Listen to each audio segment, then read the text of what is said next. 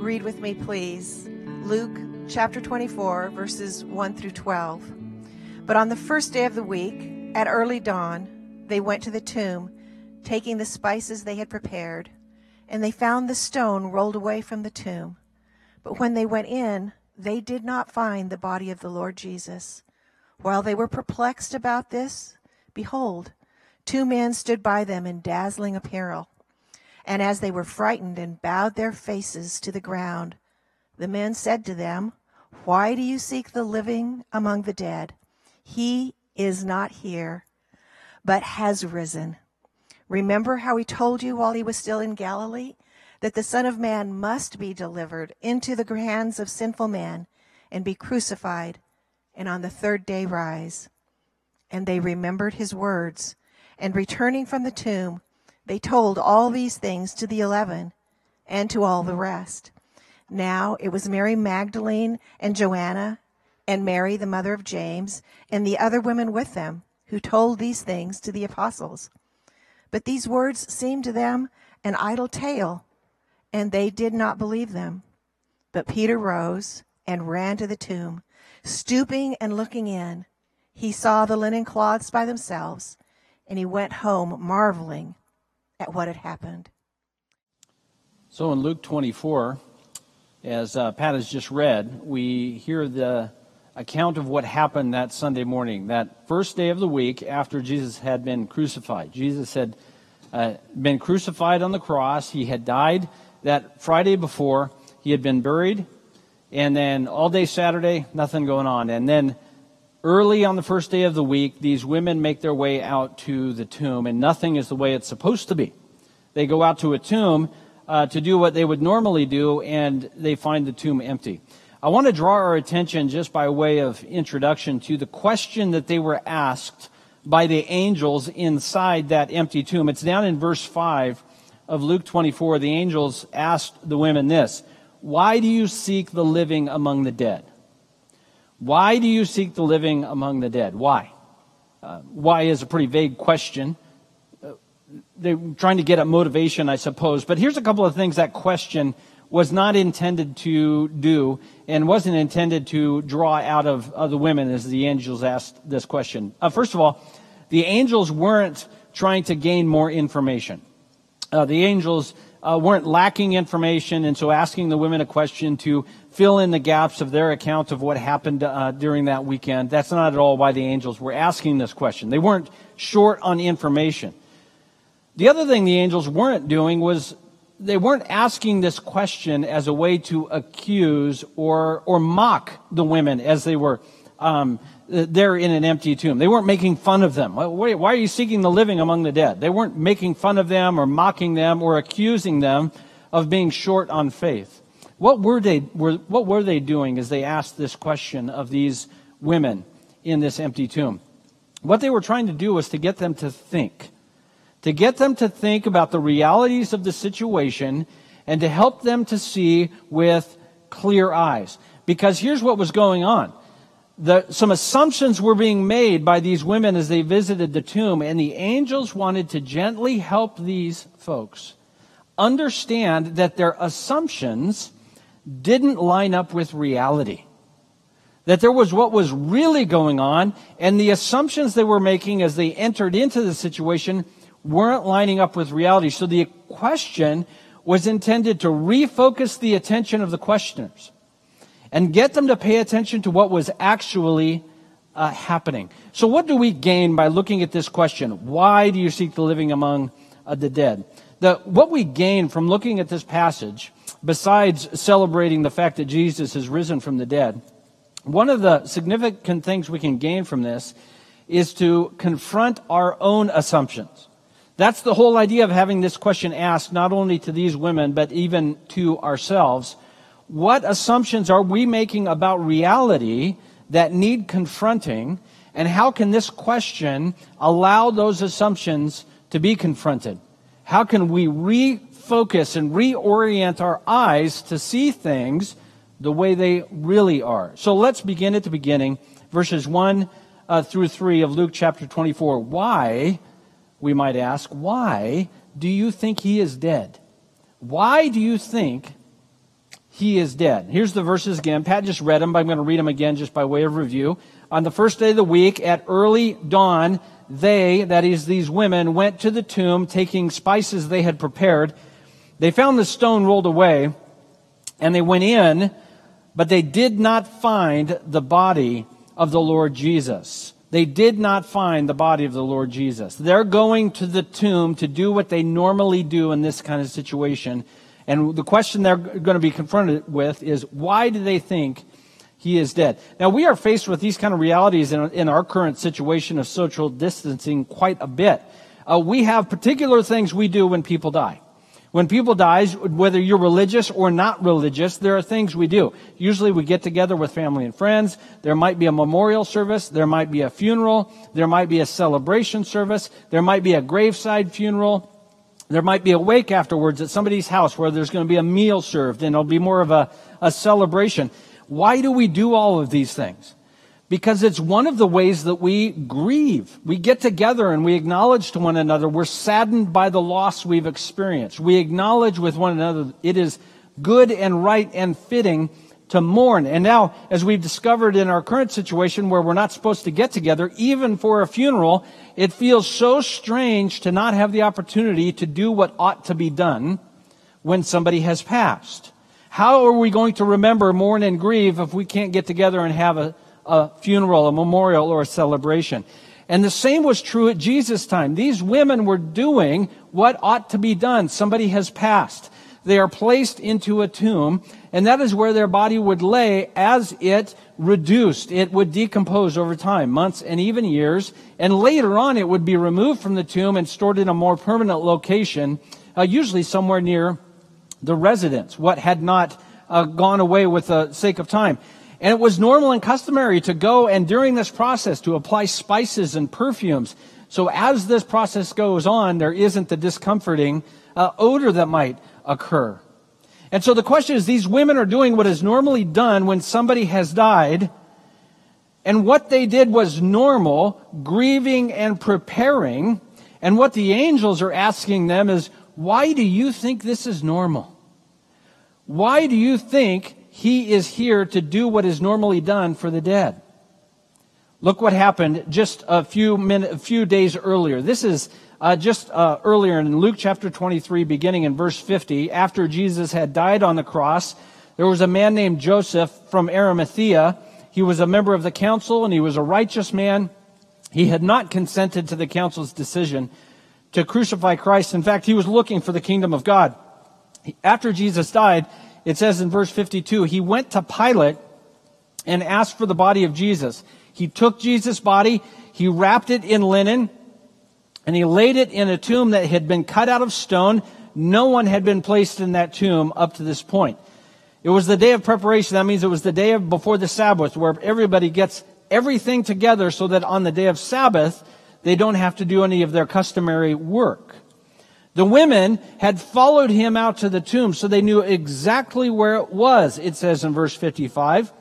Then in verse 56, they returned and prepared spices and ointments.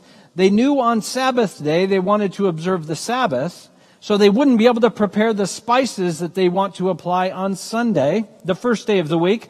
So on the day of Jesus' death, the women prepared in advance for this task, and they prepared their ointments, and on the Sabbath day, they rested according to the commandment. And the question they have to be confronted with is, why do they think he's going to be dead on Sunday? What is going on in their thinking that they presume that just because he died on Friday, he will still be dead on Sunday? All of this had been discussed by Jesus in advance. Jesus had told them he had to go and die. In fact, the angels are going to remind the women of this later. Jesus, on that Friday night, was betrayed by Judas. He was abandoned by all of his disciples. He was handed over to the Romans, and they crucified him on a cross between two common criminals. After hours and hours of agony at his discretion, and when he determined it was time, Jesus cried out, "It is finished," and he breathed his last, and he died. And he was all the way dead. His dead body was taken off of the cross and buried in a tomb, and everybody went home. The women prepared their spices. All of this was done, Jesus told us, In all of his teachings, all of this was done in order to pay the payment for the rebellion of sinners, which is all of humankind. Jesus died on the cross to bear upon himself the guilt and shame of our rebellion. And he went into the tomb and bore on us the consequences of our sin, which is death. And that is what is. That is the reality of the situation as far as the women were concerned. Jesus was killed on a Roman cross and is now buried in a tomb. And they take all of that information. We saw him on the cross. We saw him not breathing. We saw him wrapped tightly in linens. We saw a gigantic stone placed over that tomb. All of the information tells them Jesus is dead. And what do you do with that? What do you do with that when everything you had hoped for is now gone? When death is so final. Everything, all of their dreams, all of their hopes, all of their aspirations in knowing what Jesus was proclaiming, and we're now destroyed and we're laying buried in an unused tomb. And what do you do with that grief? And many of us have been through that before. We know what grief is like. We know what mourning is like. And they do what many of us do. One of the most busy times of a person's life is when somebody close to them dies. There's a mountain of paperwork to be processed. There's all kinds of things to be taken care of. And many of us, as a way of distracting ourselves from that deep heartache, we get busy putting things together. And that's precisely what these women did. Hey, there are certain things that need to be done. There are certain things that need to be taken care of. There is a sense of normalcy that comes from preparing the spices for burial. There's a sense of routine that comes that distracts from the destruction that has occurred. Well, listen, we know what to do. We prepare spices when somebody dies, and we can get back into a normal routine. It feels more comforting to say, we know what to do when somebody is dead, than to somehow imagine he's not dead. They wander out there on the first day of the week. They wander out there on that Sunday morning. Dawn had just broken, meaning Sabbath was officially over. And they go out to that tomb, and the stone was moved away. And if we compare this with the account from Matthew says there was a great earthquake. And the way the wording is done between the Gospels, there's a sense not just that the stone was rolled out from in front of the entrance to the tomb. This was a very large stone. It weighed tons, and it was in a channel that was dug out, so it would roll back and forth. There's a sense the stone wasn't just merely rolled back, but it was tossed aside. They walked up to the tomb, and the tomb was open, and the stone is over off to the side somewhere, and in their minds they're trying to figure out what's going on. They don't have a category. They don't have a way of arranging the information that's coming in. And they walk into the tomb. The stone has been cast aside, and there's no body there. The linens are there, but there's no body there. Where is the body of Jesus? What's going on here? The question is, why are they in a tomb? They're asking themselves this question. Jesus is dead. We know this is the tomb he was buried in. We know there's no way that somebody could throw that stone to the side. The body is gone. What is going on here? And they're perplexed by it. They're astounded by it. The body is gone. So there's two options here with Jesus' body being gone. Either Jesus is alive, which they haven't confronted yet in their own minds, or all of his disciples will soon be dead. Because if Jesus is dead, and now the authorities are confiscating his body, where do you think the authorities are going to go next? They realize that maybe this thing isn't going to quietly go away with Jesus being dead. Maybe there's more going on here. Either he is alive, or all hope is lost, and they still have much to fear. And the question the angels are going to confront them with all of the devastation they have faced in these moments, is this: why are you seeking the living among the dead? Why do you think he's dead? Now, each one of us need to confront ourselves with this question. Each one of us needs to confront ourselves with the reality that Easter is a celebration of the resurrection of Jesus Christ. And either Easter is just a cute notion of cultural sensibility where we get together and eat some candy and whatever, or Jesus is actually alive. And the question each and every one of us needs to ask is that why question. Not do you think he's dead? Not do you think he's alive? The question the angels ask that needs to confront our assumptions, that needs to confront our sensibilities is this. Why do you think he's dead? Why must he be dead? And the angels are going to confront that. We're going to save that for the end. They come to the tomb and it's open. Nothing about this situation is normal. They walk in, the tomb is open, and then angels show up. Everything about this situation does not have a place in their sense of reality. The body is gone, the linen is left, and nothing is about this moment is normal. So let's continue on in Luke chapter 24, beginning in verse 4. Why do you seek him if he's dead? Why do you seek him if he's dead? If Jesus is dead, what is the point of seeking him? Now, there have been many pointless tasks throughout history, and here's one pointless job I read about this week. There was a security guard, I think he was over in Europe. He was a security guard that worked at a museum, and he had a particular room that he was guarding.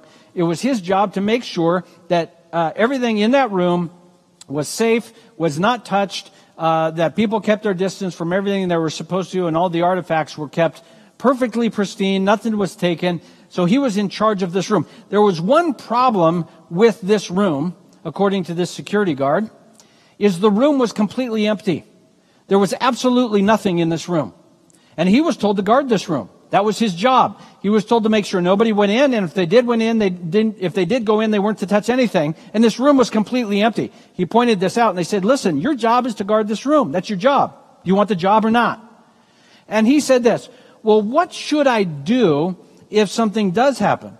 Say a fire alarm goes off, or there is an alert from some other area of the museum. What is my job, given the fact that the room is empty, when an alert is sounded? They said, that is very easy. When an alert is sounded, you're to leave the museum.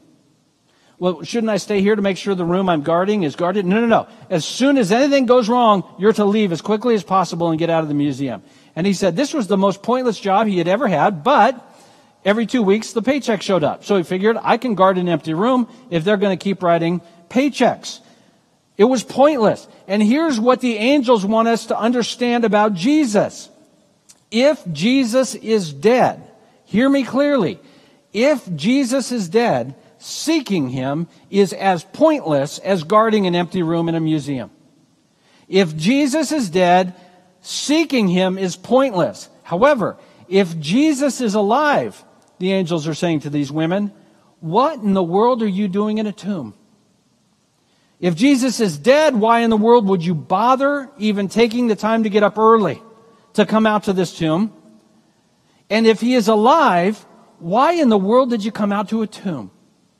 Why do you seek him if he's dead? See, angels have this very unique position that many of us might be a little bit envious of. They have that unique position of sort of being able to operate on both sides of the realm of the material and the spiritual. They're like a stagehand who can see what's going on the stage, but they also get to look behind the curtain and see what's going on in the background. And the angels here see what's going on in the stage. Jesus crucified and Jesus buried, but they can also see behind the curtain, and they say, what are you doing in a tomb?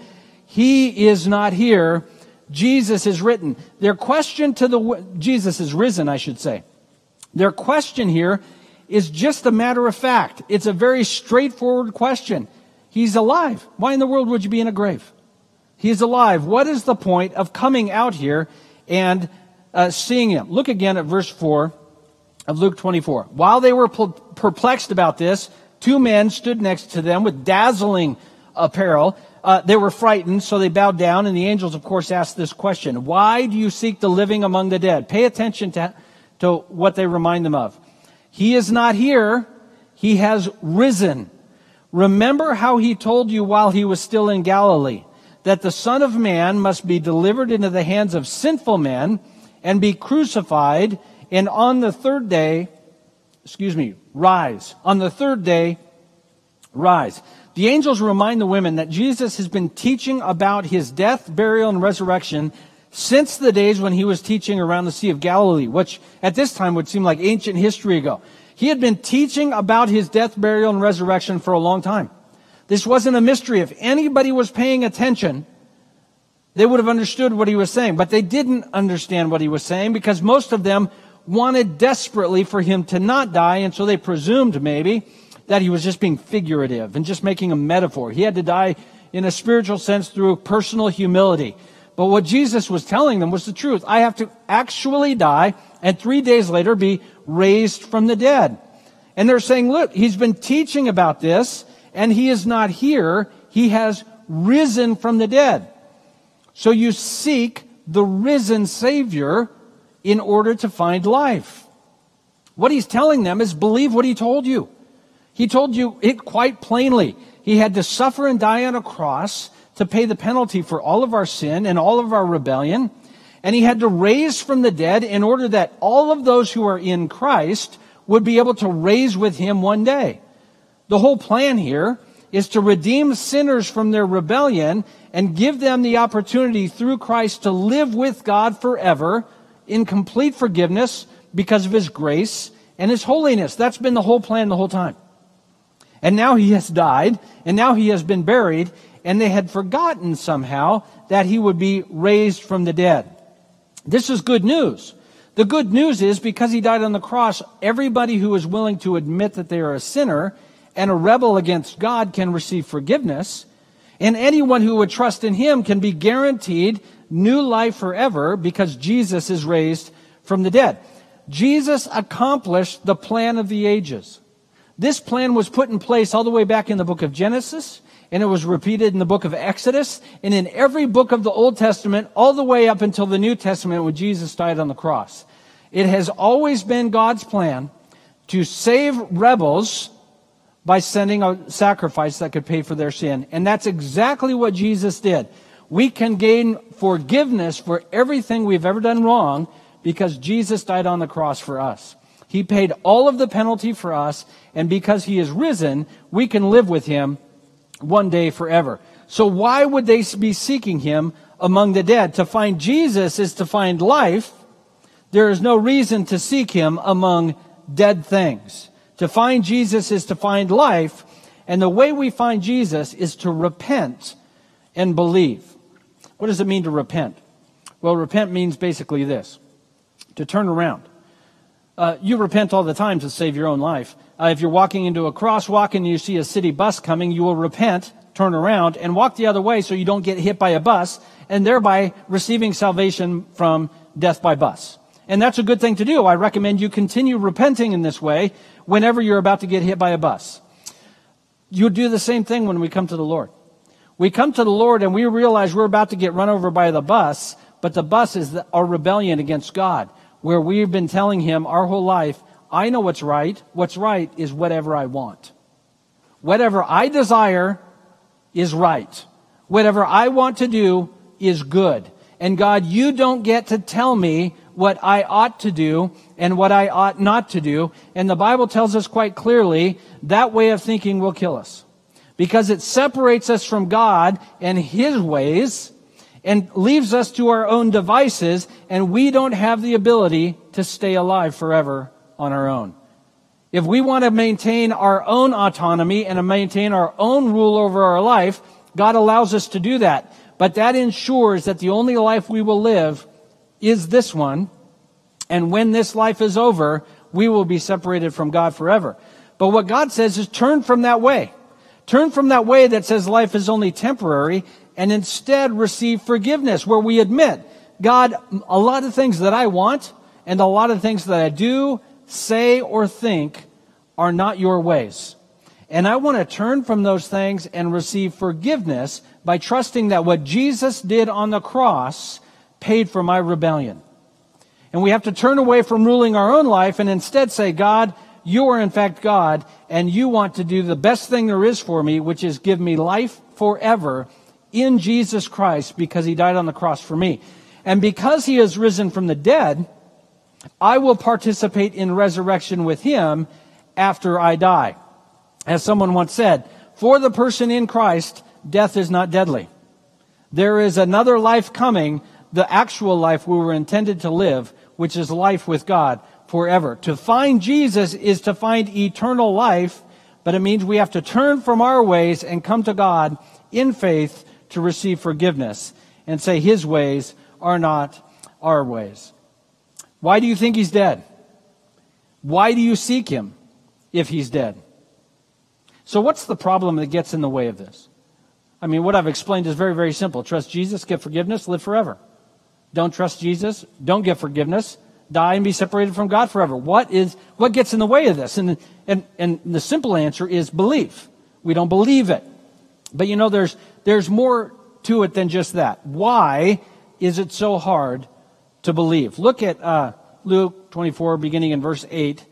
The women, they remembered the words of Jesus, and they were returned from the tomb, and they went back to the 11 disciples, and all the rest who were with them. And it was Mary Magdalene and Joanna and Mary the mother of James and some other women, probably half a dozen women or more. And they told the disciples, the 11 apostles, everything that they had saw. Listen, we saw an empty tomb. Body was gone. Linens were there. 2 angels showed up. They asked us, why do we seek the living among the dead? Looks like he's risen from the dead. Verse 11. But these words seemed to them an idle tale, and they did not believe them. Listen, these are people who walked with Jesus. These are people who heard Jesus teaching. These are people who knew what Jesus had to say. And he died on the cross, and they knew his teaching about his plan of redemption. And here the women are saying it's working out exactly the way that he said it would. And these guys don't believe them.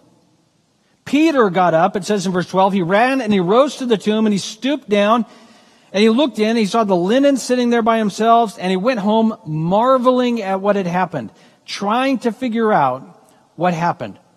Why is it so hard to believe? Think about it this way. If you go out to your car and you go to start your car, it won't start.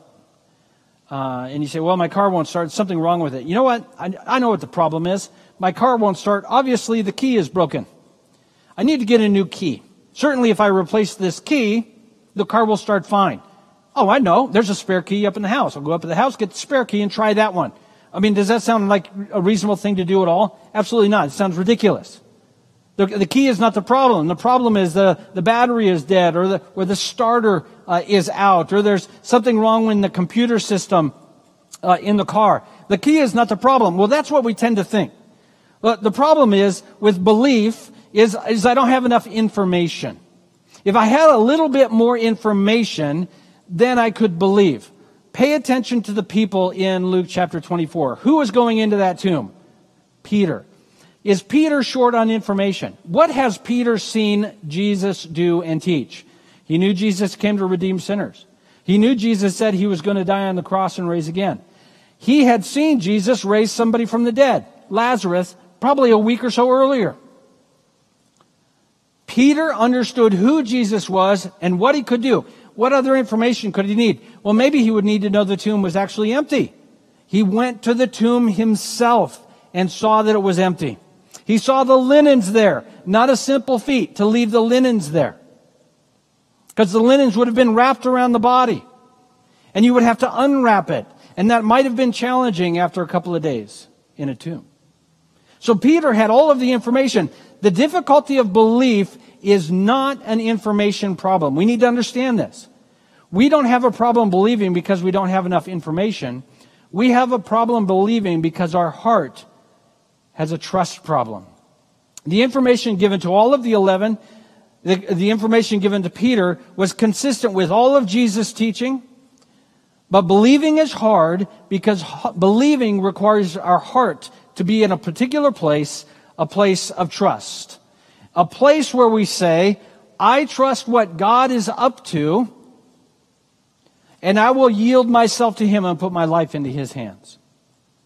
But see, the problem is, and one of the reasons belief is so hard for us, is we want to believe God as long as His plan is to come into our life and make our life much, much, much better. That's what our heart wants. Our heart wants God to finally acknowledge we know what's best.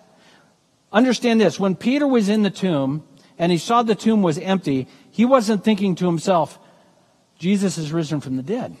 This could really work out for me. I'm really hoping that a risen Jesus can help me maximize my potential as a fisherman on the Sea of Galilee. I really hope. I mean, before I was a relatively successful fisherman, but I'm really hopeful that the risen Savior, now that I know how much power He actually has, will keep my nets full for all of time. But see, that's how we think about God nowadays, don't we? We say, sure, I want Jesus as long as He's going to make things go better for me. I want Jesus as long as He's going to make my problems go away. I want Jesus as long as He removes some of the inconveniences of my life. I want a risen Savior who will finally figure out who knows what's best. We have a belief problem that has nothing to do with the information. We have a belief problem because our heart is rebellious.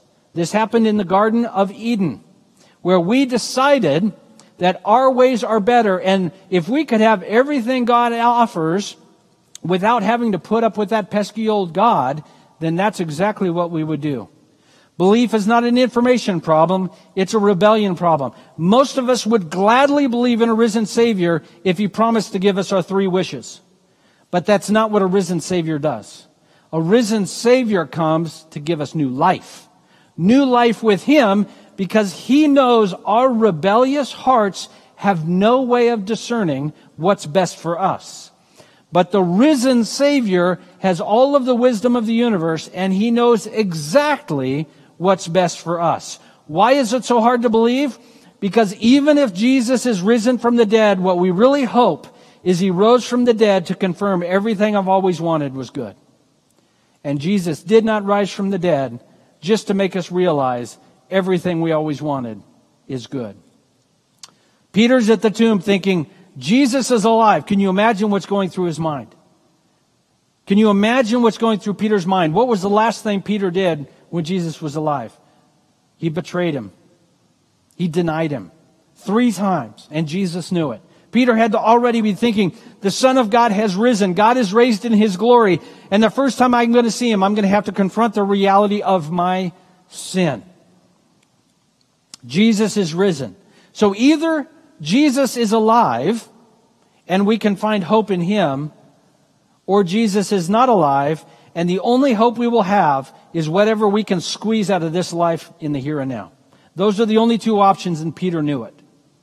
Either Jesus is alive and we can find hope that will last forever in Him by turning to Him, or Jesus is not alive and the only hope we have now is to squeeze whatever hope and joy we can out of this short life. Peter marveled, it says there in the last verse. Peter went home marveling at what happened. Is He alive? Because that seems too good to be true. And the fact is, it is too good.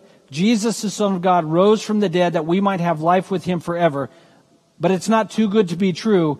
It's too good, but it is true because God is that gracious and that merciful and that kind. See, the thing about God's heart is God wants us to be with Him. God desires our company and our presence and our worship. And through Jesus, He made a way for us to have right relationship with Him by having all of our sin forgiven. Through Jesus, we have forgiveness. Through Jesus, we have life. It's just a matter of trust. Why do you think He's dead? Why do you seek Him if He's dead? Why is it so hard to believe? Just a couple of quick questions to have you think about as we prepare to close. First thing I want to mention to you, Jesus isn't normal. Jesus isn't trying to fit into your normal life. What Jesus wants to do is give you new life in Him. Jesus didn't raise from the dead to take our mediocre life and make it a little bit better of a mediocre life. Jesus died and rose from the dead that He might give us brand new life that will last forever. In fact, new life in Him that will last forever, and new life that is so good, we are willing to endure whatever we need to endure in the here and now. Jesus isn't normal. Jesus isn't trying to fit into our life. He is calling us to abandon our normal life and instead find out how we fit into His life, which lasts forever.